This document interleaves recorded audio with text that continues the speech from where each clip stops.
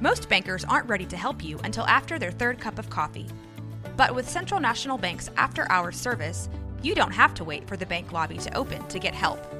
You can contact us from 6 to 8:30 in the morning or from 5 to 10 in the evening, and we'll connect you to a real, live, local person who can answer questions and fix problems 7 days a week. Bank different. Bank Central. Central National Bank. Member FDIC.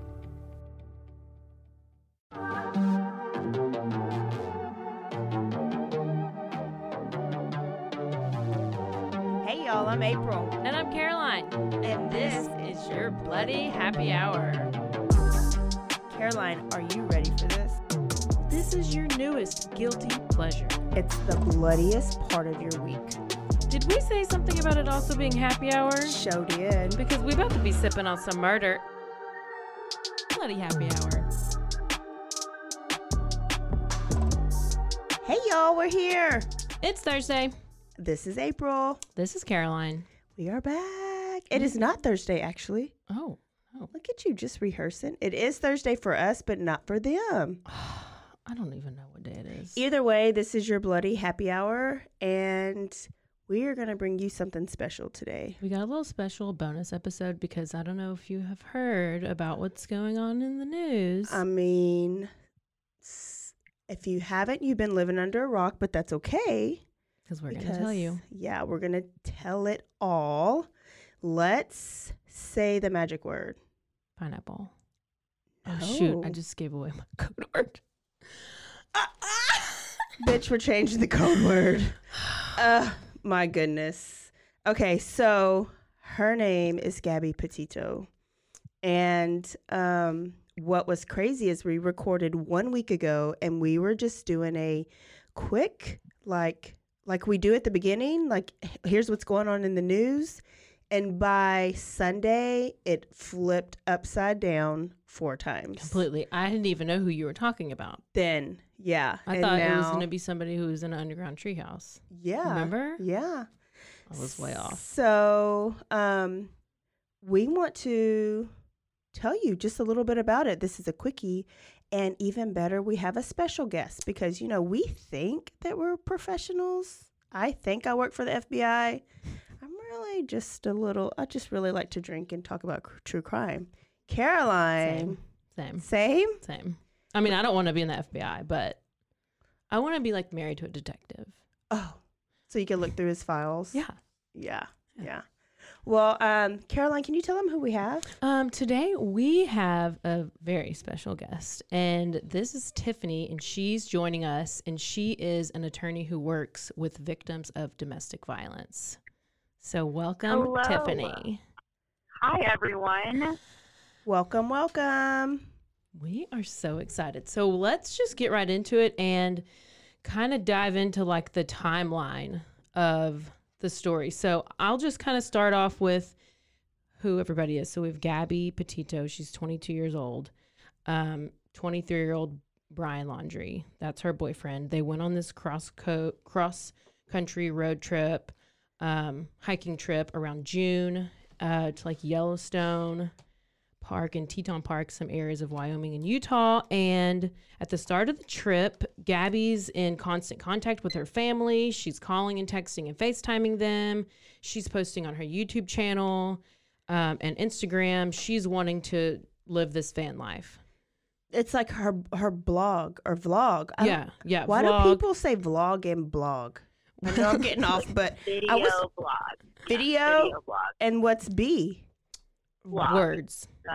Words only. Words only. Okay, continue. It is hard to say the word vlog. So early August, there was a domestic incident. And this is when police were called and some onlookers had reportedly witnessed Brian slapping Gabby. Now, I don't want to, this should all be facts. So if I'm misstating anything, I mean, this should all be just the facts. Right. Police pull the van over. Gabby, and I'm just going to go over it quickly. Gabby is...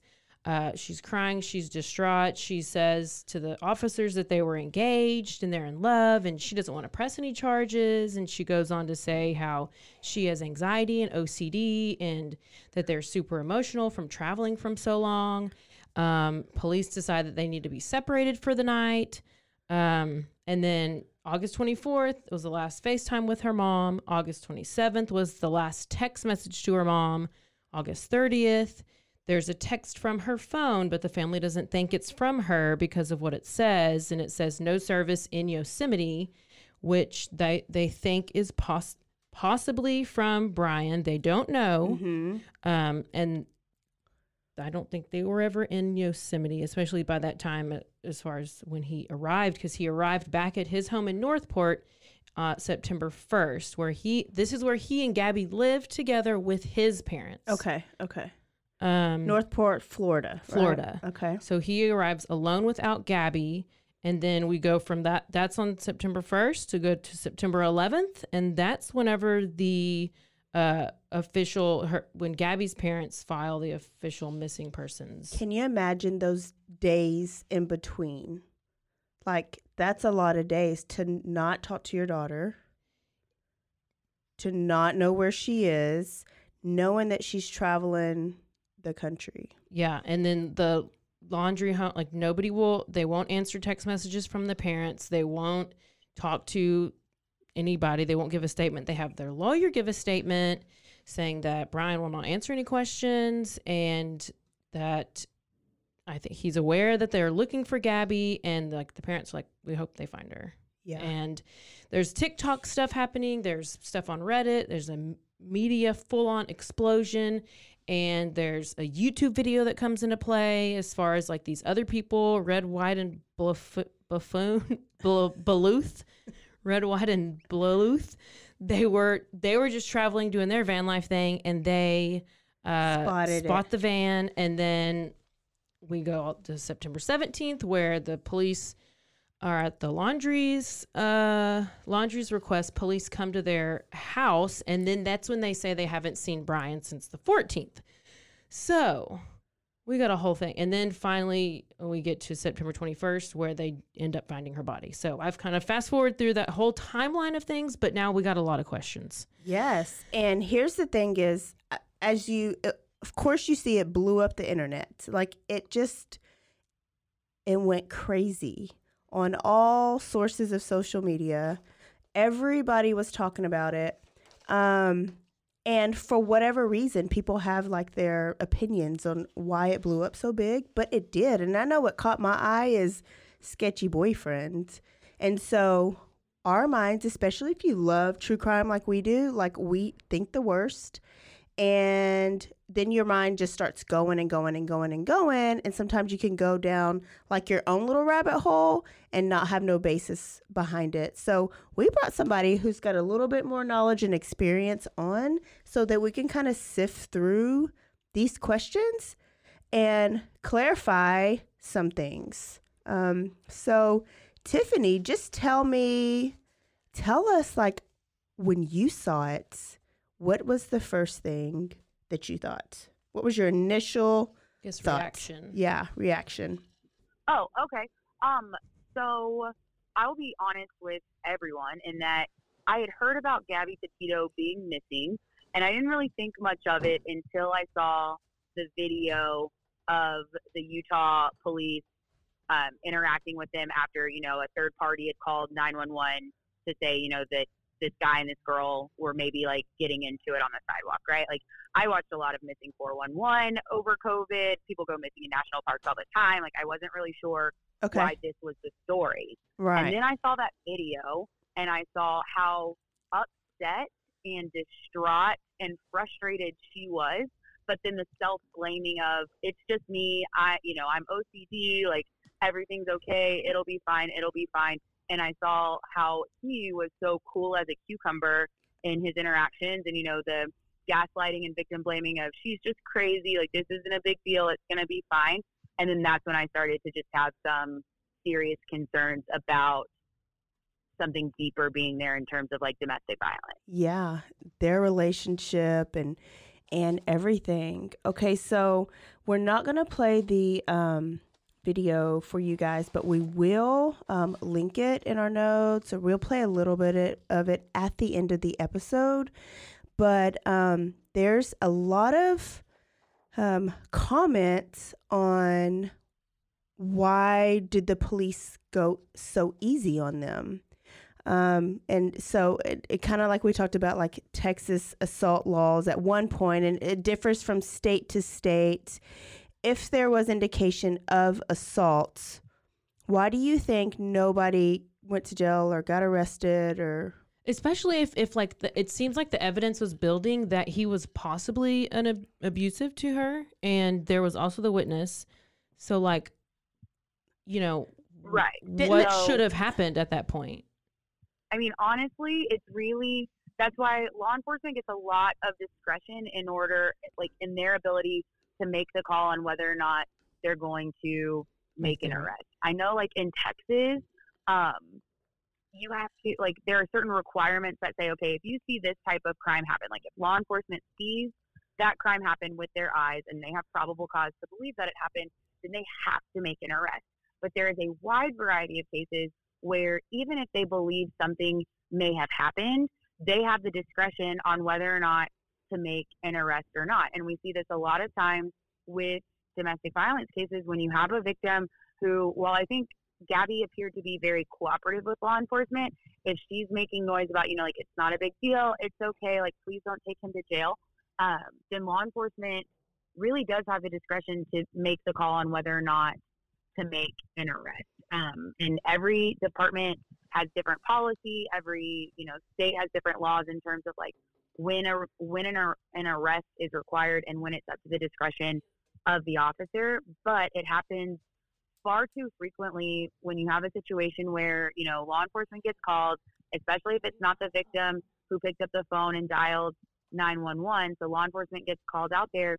Their primary goal is to make sure that everyone is safe and is okay, and then they follow through with their investigation. And so by the time they were done with that investigation, regardless of whether they had probable cause to believe that an offense had happened or not, they're not necessarily required to make an arrest.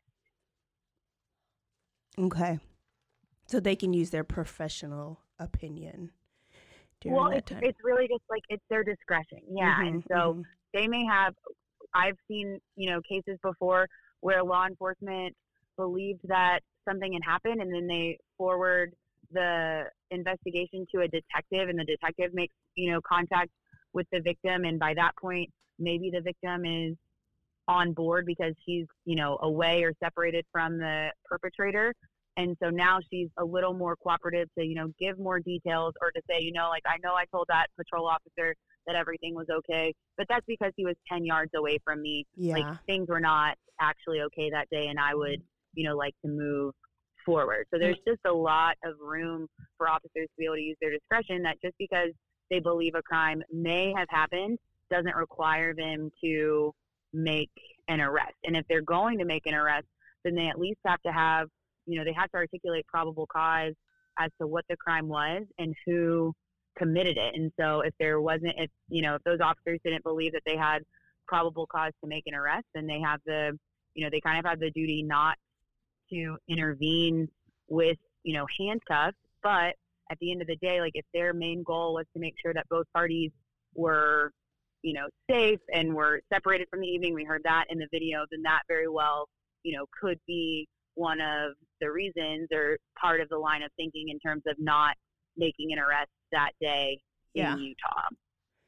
You also have to remember that, like, some of the things that have come out about that interaction have come out way after the fact. Typically when law enforcement is responding to an initial assault call like that, they have a 911 call to work with, and then they have whatever the victim and then the alleged, like, perpetrator tells them. And so that's what they have to work with. It hasn't been until, recently, after more people have heard about this story and have heard about this situation, where we've had more people coming forward saying, like, oh, I saw them on the sidewalk, or I saw them get into it at the restaurant, like things like that. Like, they're not operating in the large vacuum of, social media and sharing of news that we are, like, talking about this situation today.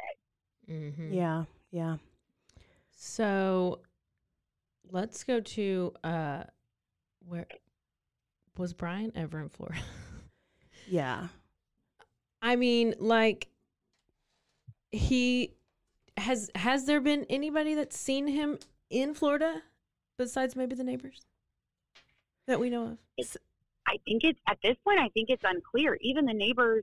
I mean, I think we're probably referring to the Fox News special that many people saw last night. Even the neighbors were not necessarily clear in their use of, like, pronouns when they were talking. They kept saying, like, they came back, we saw the van, they were, getting the new camper ready for a camping trip. So I think it's still a little unclear, I'm sure, and I know that they had mentioned that law enforcement had spoken with them. I'm sure that was questions that law enforcement got into more detail with them about. We always just have to remember that because this is such an ongoing investigation, we're only going to get information that other people are willing to share, like law enforcement has now while they're still trying to figure out what happened and where he is. Hold on, we're just going to pause because we're kind of losing you. What are you doing? It might be her driving. Well. There you go. We hear you good. We're doing so well. I know. Okay. It's okay. We got some editing abilities. So, and I didn't think about that until last night. Like, has anybody really laid eyes on Brian? That's the question. And then what do we know that happened after that 911 call? 911 call, police, and then what? I know you went over the timeline, Caroline. Like, what do we know for sure happened? Are we we really don't. Like, then he just turned up in supposedly in Florida. Where was the van? And then remember the hitchhiking event? Yeah. Was it the girl off TikTok? Yeah. Had this TikTok video and ended up giving him a ride. So why was he not driving his van? Why is he hitchhiking? And then how did the van end up in Florida if he was hitchhiking? Don't know. But that's what's weird. Plus, he had offered them, according to the video, offered to pay them like $200, and they were going towards Jackson. Yeah. I think that's what it was. Anyway, and Jackson then or Jacksonville? I don't know which Jackson. That's good. Michael, Tito, or Janet. But all three. All three. Okay.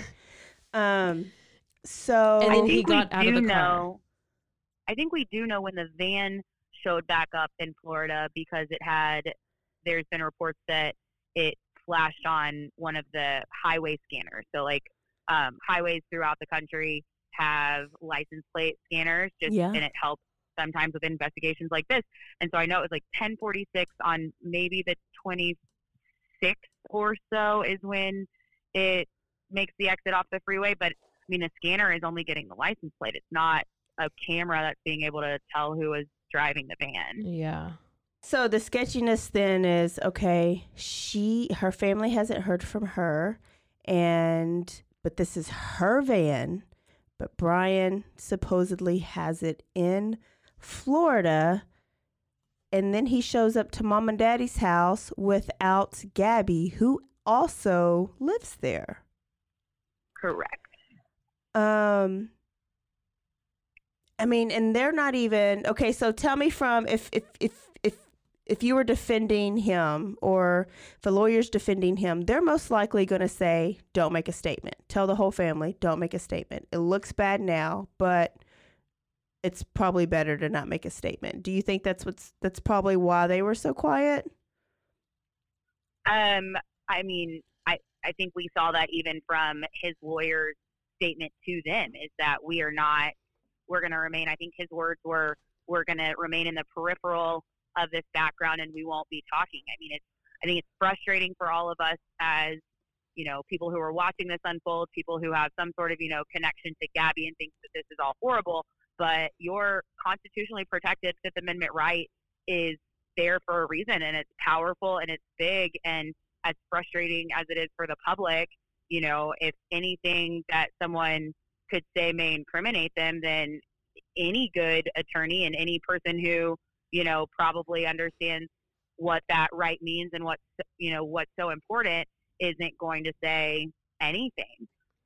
The burden is always on the state or the government to prove that someone is guilty beyond reasonable doubt. They have no duty to say anything.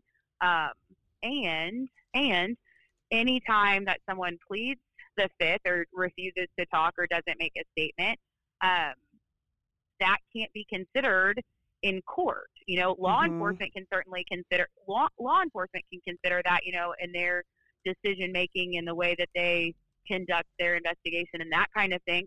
But if and when you get any sort of trial in front of a jury, whether it's a DWI or an assault case or, as big and bad as a murder, if the defendant doesn't take the stand to testify, the jury is told time and time again that they're not allowed to consider that for any purpose. They're not allowed to consider that when they're deliberating that, well, if he is not guilty, he would have something to say to us, that kind of thing. Yeah. And then that's what I'm thinking. Like, if I was genuinely concerned about my missing girlfriend, I would be in front of those cameras just like mom and daddy were, pleading for some information. Kristen Smart, the Ruben Flores, who's supposedly the person of interest or suspect. Actually, they're about to go on trial at some point. And he did the same thing with his lawyer. He never said anything. Pled the fifth, all the time, the whole time, 20 years. Just so you know. Oh, wow. So. What else questions do you have, Caroline? You're going on the timeline. So we have him in Florida, and then we find out Gabby, they find her body. Yeah. Okay. So we're searching. What was the tip that made us search that area? Was it I think it was the YouTube video. The YouTube video in the van. Okay. Because they were able to do some manipulation and see that I believe it was like a sandal. Yeah, they saw her flip-flops. Yeah. Yeah, were at the back of the van. Okay. So what they said on their video was that typically, because they're living their van life too, if it's daytime, you have your doors open. You got your shoes off, you're inside the van, that's typically where you are, and you're unless it's nighttime, you're closing the doors. So they're like, usually the doors are open. That's why people stop by and talk to them, and especially since the license plate was from Florida, and that's why they thought it was so odd, because the doors were closed. That's why they're like, it looked completely black in there. But then they noticed the flip-flops, and they're like, that's strange. Okay. Why would they be sleeping in the middle of the day? Or that's just from what their video has said. So yeah. And then speaking of van life, like, I know that appeals to a lot of people, like that. There's a whole group of people that they just travel and they live out of the van. But coming from like abused, battered women perspective, Tiffany, what I thought was first sketch number one is, okay, you were living in his house with this family, which I know is common, but if he is this controlling, abusive, did he have you there so he can have his thumb on her, have her there so that he can have his thumb on her and control her and watch her, everything she does? And then was this van life about adventure, or was it about total control and isolation? Yeah, I think arguably it's a combination of both. I think he very well could have painted this van life of, this is going to be an exciting adventure for us. We're going to be able to get outdoors. We'll be able to, travel together. But really underneath the surface of that is his ability to isolate her, not only geographically from her family and his. We have to remember her family is up in New York. Geographically isolate from both families, but also put her in a place that makes it difficult to make phone calls, to have any sort of like access to internet, access really to the public, except for the couple times that we have learned that they've popped up. You have to understand, when you're looking at domestic violence, is that perpetrators of domestic violence are not horrible all the time, right? Like, if they were horrible all the time, victims would never stay. They would leave. They probably would never get with that person or start to like date that person or, be in any sort of serious relationship, because we're not, we love people, but if you haven't fallen in love yet before they start to be horrible, then you're going to leave, right? And so in the cycle of violence, you have what's called this honeymoon phase. So it's all of the let's go on adventures. Let's, take really pretty model-y pictures. Let's buy you gifts. Let's go out to dinner. Let's, make you think that everything is great. You have something that starts building some tension because perpetrators can only hold out in the honeymoon phase for so long. And then something snaps. It's usually called the explosion or the explosive event. And that's not always physical. It may not even necessarily start as physical explosion. It's, the first time that someone calls their victim an idiot, or the first time, a perpetrator tells their victim, no one's ever going to love you, you can never leave me, like something like that. And then it just escalates over time. But then after that explosive event, victims, they're upset, they want to leave. And so the perpetrator can't let that happen. They have to go right back to that honeymoon phase. And that's where you get the, I'm sorry, baby, that'll never happen again. I didn't mean to. It was a mistake. You might see some gaslighting, like, well, this wouldn't have happened if it wasn't you making me upset, things like that. But whatever it takes to get them back into that honeymoon phase so that she doesn't leave. Which is why she went straight to the self-blame when she was talking to the police. It was all about, I'm OCD. I like things a certain way. I'm so stressed. I got this. Like, she was repeating probably what he told her over and over and over to excuse his behavior. For sure. And I think for probably people like you and people like us who read this all the time, like you see sign number 1, check. Sign number 2, check. And then you hear the parents, they kind of refer to him as that boyfriend, or they don't even call him by name. So then it makes you wonder, was there maybe bad blood before they even left, before any of this? Did they know? And then the friend, what about the friend coming out and talking about how he would have these episodes? Yeah, that's what I was going to say, about the explosive behavior. Yeah.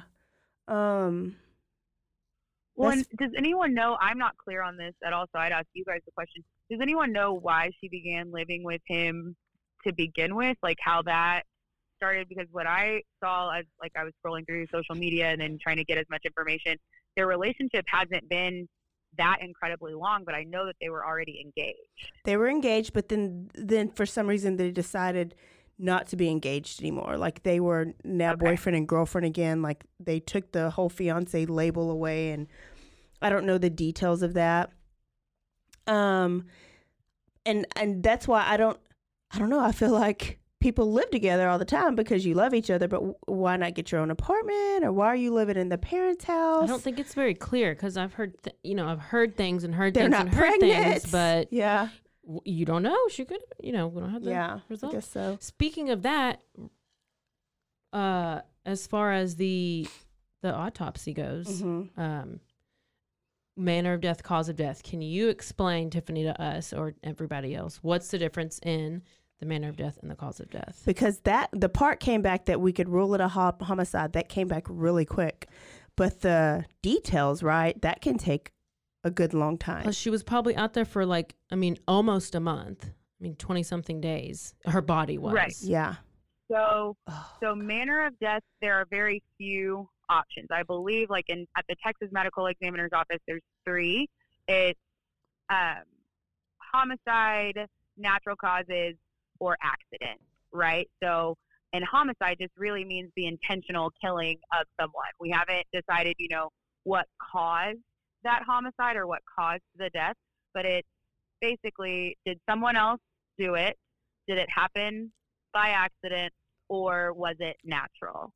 And then in terms of manner of death, that's when you do some more digging into the full autopsy, and you determine kind of the ways and means of how it happened. It's not even as detailed as what we probably want, but you'll see, by gunshot wound, or by blunt force trauma to the head, or by strangulation, asphyxiation. Okay. Things like that. So you get a little bit more of an understanding of how it may have happened, but you still don't get necessarily the nuts and bolts of, okay, well, this bullet went into a shoulder at 10:55 p.m. and then this bullet went into a chest at 10:56 and 30 seconds. It's really just the basic cause of either the homicide or the natural causes or the accident kind of thing. And on a normal day, how long will it take? Like if you got a case open and you're waiting on that, how long will it take for you to get that information? So it really just depends. The preliminary autopsy that's already come back, that's within, a matter of a few days. For full autopsy reports, it can sometimes take up to a month, sometimes longer. There's a lot of factors that, play into that. Depends on how many cases are are pending at the particular lab or hospital that the autopsy was performed at. Depends on if there was any sort of, evidence processing that needed to happen in order to make that determination. And it depends a lot on personnel at the medical examiner's office, because it's not just one doctor, at least in Texas. It's not just one doctor who gets to make that call. There's an examining doctor who, makes all the findings, does the report. And then there are anywhere between 3 and 4 other doctors who review the report, review the findings, and sign off on whether or not they agree, because that's how powerful and important, an autopsy can be, especially in terms of a criminal investigation, or if it was going to be later used for a civil lawsuit, in car wrecks and things like that. So it's just important that the medical examiner's office gets it right. And so that portion of it takes a little bit longer, because you get so much. I mean, they're taking full organs out and examining each of those. They're taking photographs. They're, sending biological material off to the lab to have that analyzed. So that one takes a little bit longer. Wow. What's also interesting is that Brian's sister went on Good Morning America and has done these interviews and is talking, yet his parents will say nothing. Yeah. Yeah. I mean, and according to this article I read on the New York Post, they said the sister was saying how Gabby was texting her about the sister's kids because they're about to start school, and was just like, oh my gosh, I'm so excited. I can't believe they're about to start school. So it's they were obviously close. I mean, she was close to this family. Yeah. She was living with them. Yeah. I mean, not with the sister, but I don't know. I mean, okay, big sister, you want to defend your brother until the end. And then maybe she's somebody needs to say something. Somebody needs to open up. And so maybe she just felt like she was the one that needed to say something, if anything, say something. But now she's hushed. Where does live? I don't know.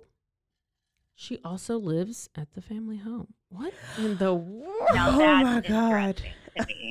Laundry's to meet Daddy. Laundry's sister Cassandra, who also lives at the family home, spoke to ABC News and claimed to be clueless about Petito's disappearance. That's interesting. Yeah. I did not know that until right now. Wow.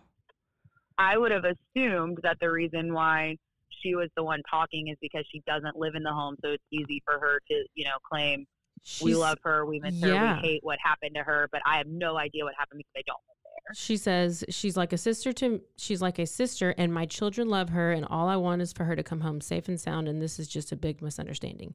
Now, this was, I don't have the date right in front of me, but yeah, I remember that coming out. But I didn't realize that she lived there as well. We have to, because we've talked about it on so many episodes, is the code word or the clue that you give, that you, the secret that you have within your family of, I talked about my code word for my family. There's one word that if any of us text that, we don't respond, we don't call, the police come.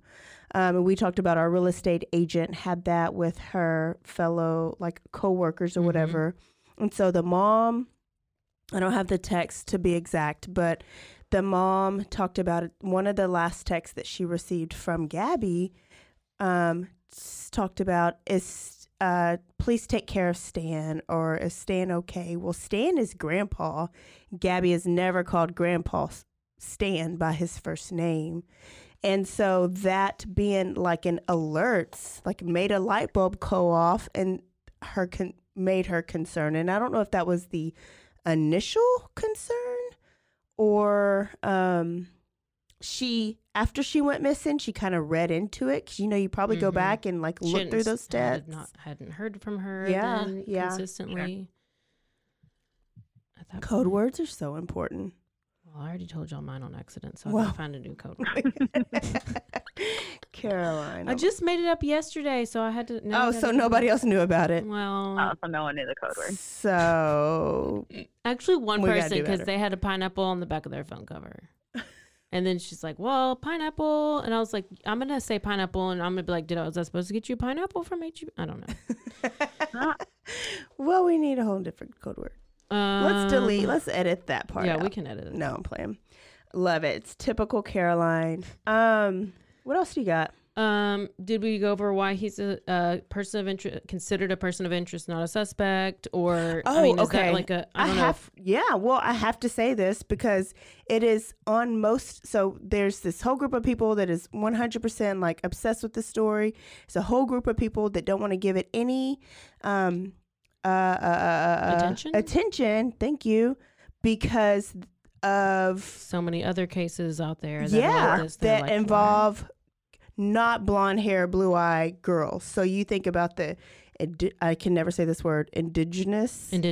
Yeah. I'm so impressed with my vocabulary right now. Oh my, she has not messed up.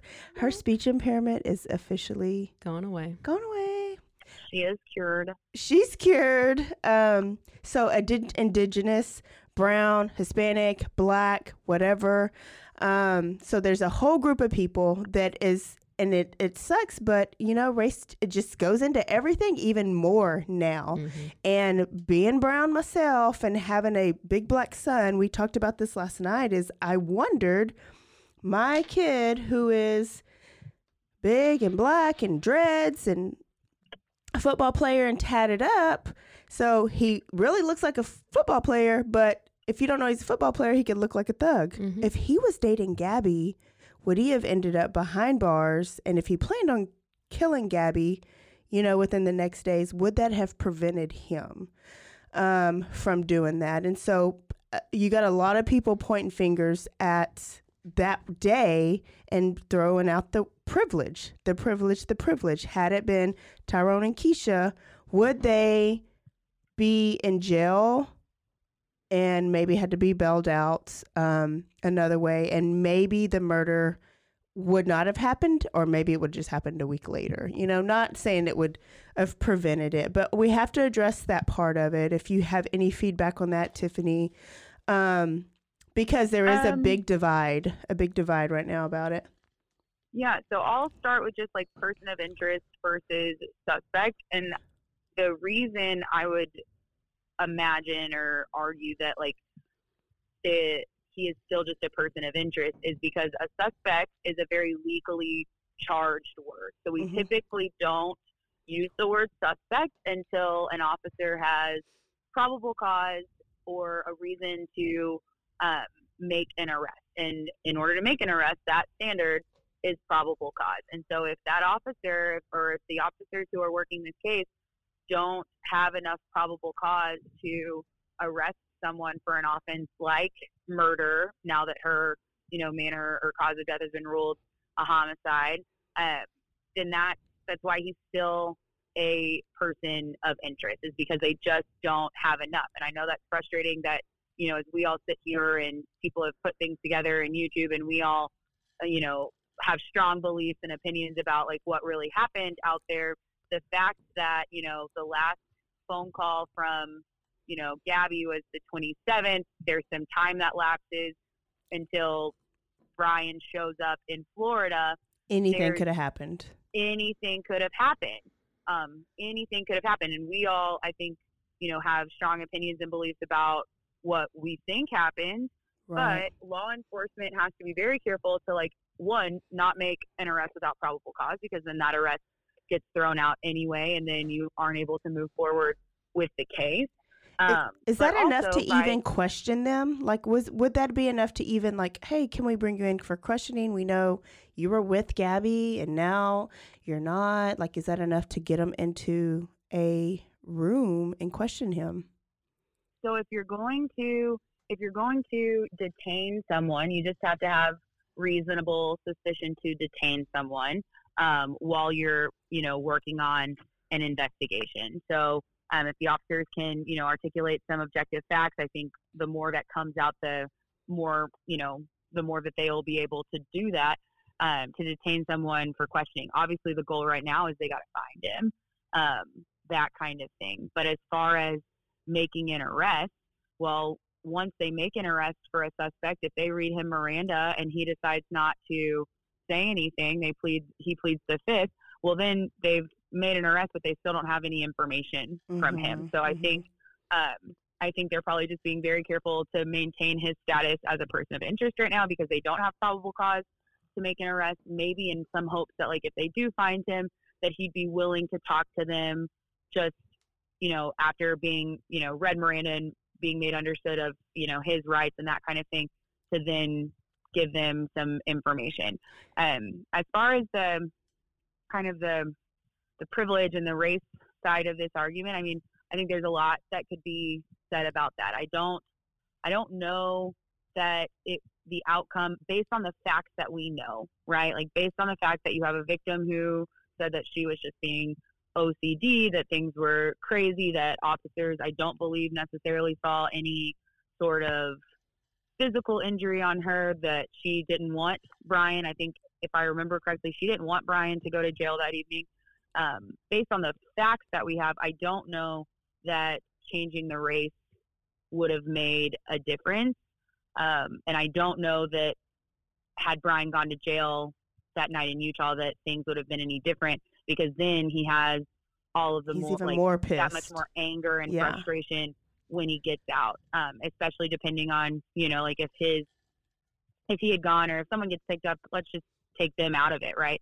Someone gets picked up on a misdemeanor family violence charge and their bond is set at, $1,000.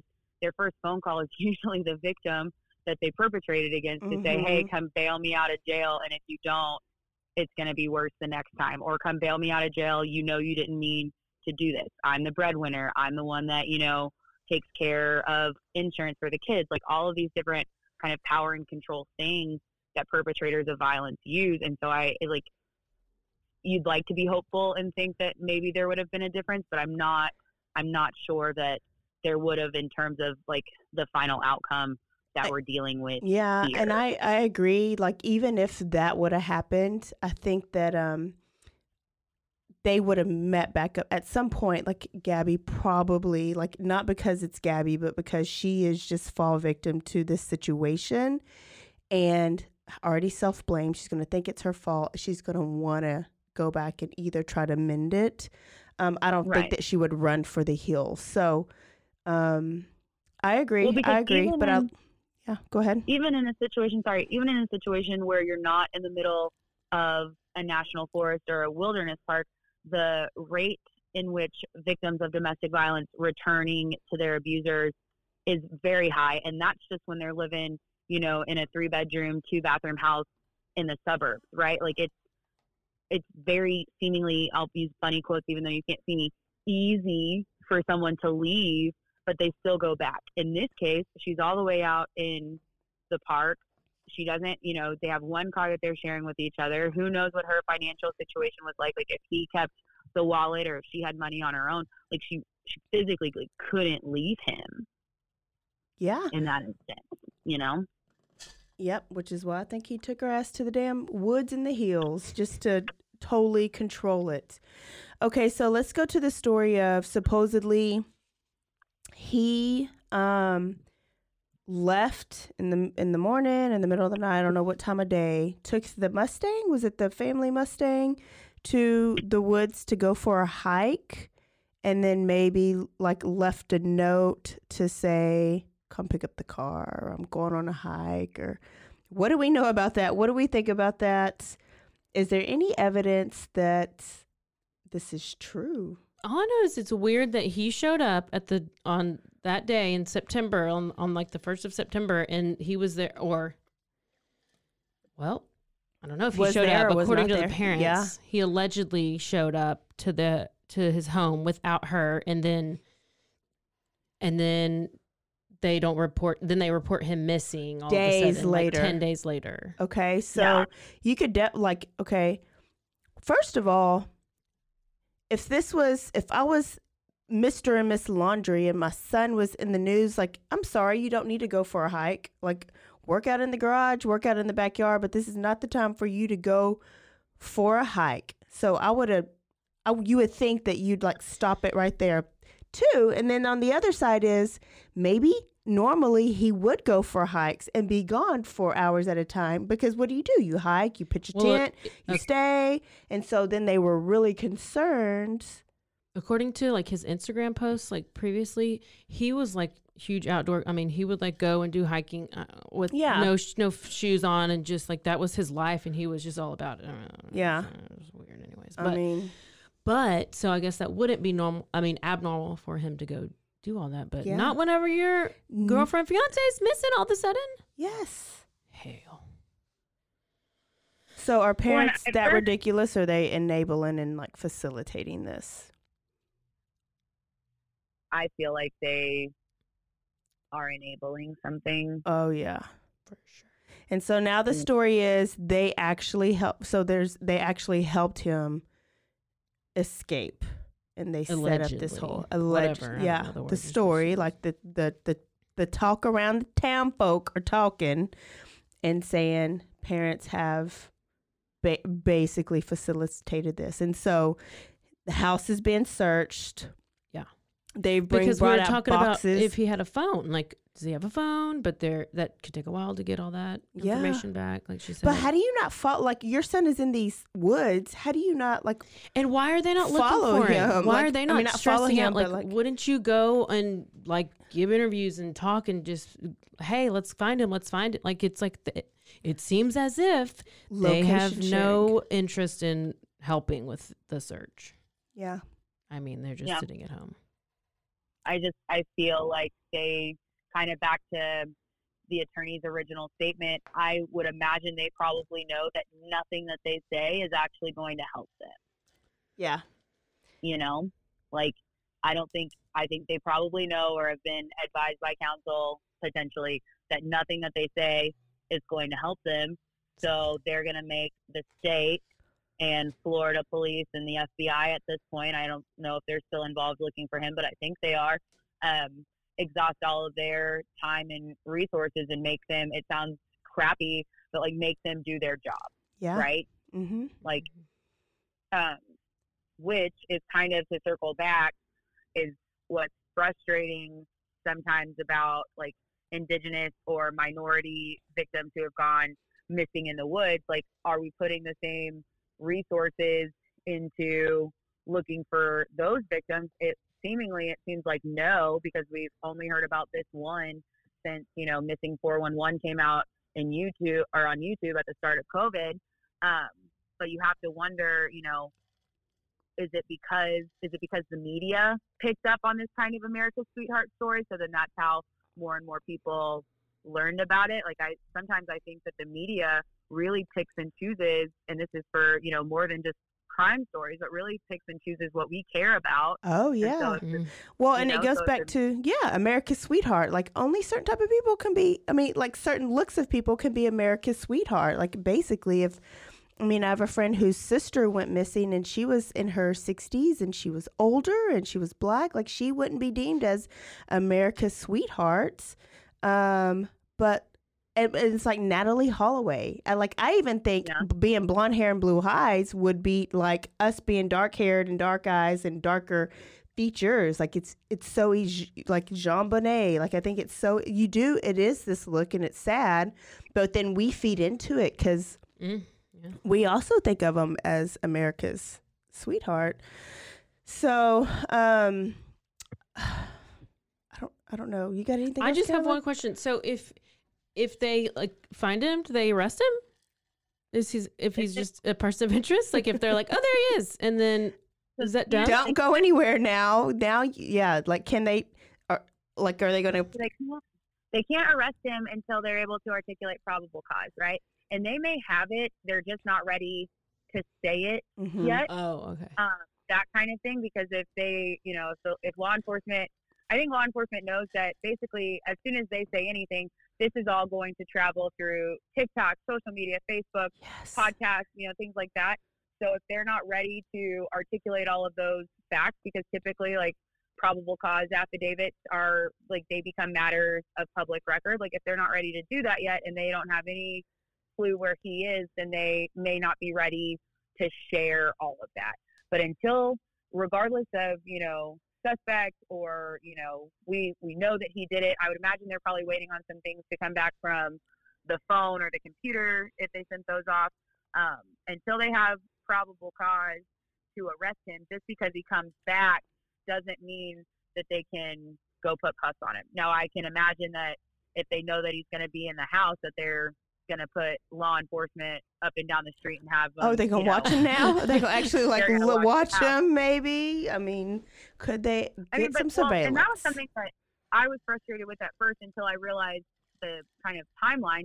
Like, he's back, but we don't necessarily know that he's back or have her reported as missing until he's had plenty of time to either come in and out of that house or go out into, the nature reserve or to go to, wherever the heck he's gone. And so like, they've got to have reason to do that. I think they have plenty of it now, obviously, but until the pieces started getting put together, that this wasn't just both of them are missing or we can't find either of them. It's, we finally realized like, no, this is her and something's wrong, Yeah. Yeah. Kind of like Brian's missing. No, he wasn't missing. Like, no, he gone. He gone. He gone hiding. And how parents wanted to make sure that was Gabby's parents. He is not missing. Like, he left. Yeah. So, okay. So Brian's probably at a beach or no, he's maybe in a forest. I was thinking he was maybe with those Honduras people at the border. With the who? Honduras people? The people at the border in like Del Rio. Oh. Under the bridge. I don't know. You don't watch the news. Okay. Well, he's still probably under the bridge with all those people trying to get across the border. Oh, they're going to cross the other side? They're trying to get people coming into Texas. Well, he don't want to come here. He wants to leave. I know, but he could be hiding amongst them. No. So, okay, so this is so right now, this is where we are. Where the hell is Brian Laundrie? Do you remember where the hell is Carmen Sandiego? That's where in the world was Carmen Sandiego? Oh, yeah. Where in the world?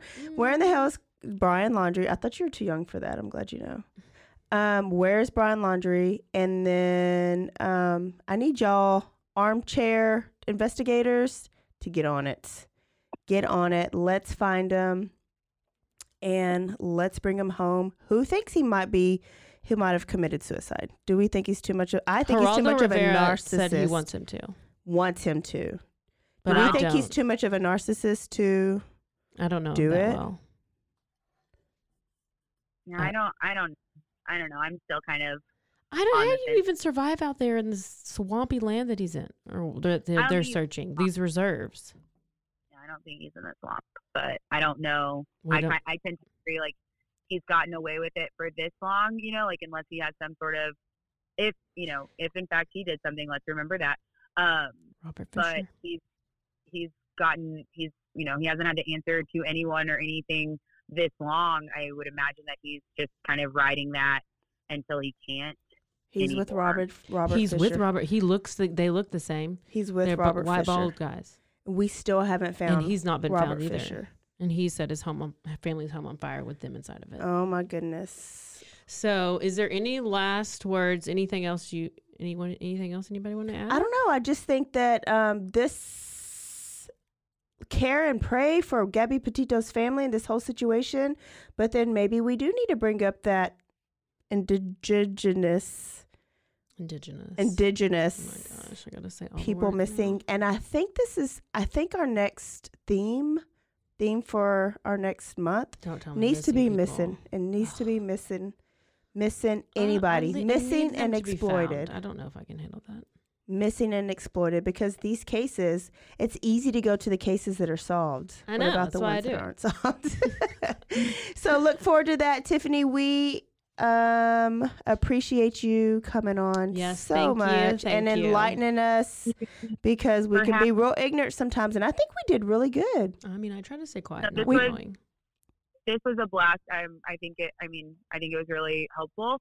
I would just say that for people who are listening, if you have someone in your world that you like suspect may be in some sort of abusive relationship, or even if it doesn't seem like it's gotten to the point where it's physical or not, like just check on those people more often than you think that you should. And give them tell them they need to give you a code word. Have a plan in place. Check on them. Have a plan. It's the decision to leave for women who are in abusive relationships is one of the hardest decisions that they will ever make, which is why so many of them don't. And then we see cases like, Scott and Lacey Peterson, things like that. That might be a good one for y'all to do. Yeah. So just check on those people more often than what you think that you should. But I had a blast, and thank you guys so much for having me. I really appreciate it. Thank you. Next time you need to come into the actual studio with us so you can actually come to happy hour. Mary Hannah has already said she wants to be involved in this somehow. And so I said that she could probably just be our bartender. There we go. All right, Tiffany. Thank you so much. Thank you. Trade me your QB. You're welcome. Bye. Y'all have a good night. Bye. You too. Bye. Y'all, thank y'all so much. Thank y'all so much for tuning in. This was supposed to be a quickie. It's actually not, but it was quick. I hope you got it was something good. out of it. I really liked this one. Yeah. Thank you for tuning in. This is just for you guys. We will see y'all Thursday still. We will. So don't forget to stay aware, stay alive, and always be DTF. Down to find. Bye, y'all. Brian. Find him. Find Brian.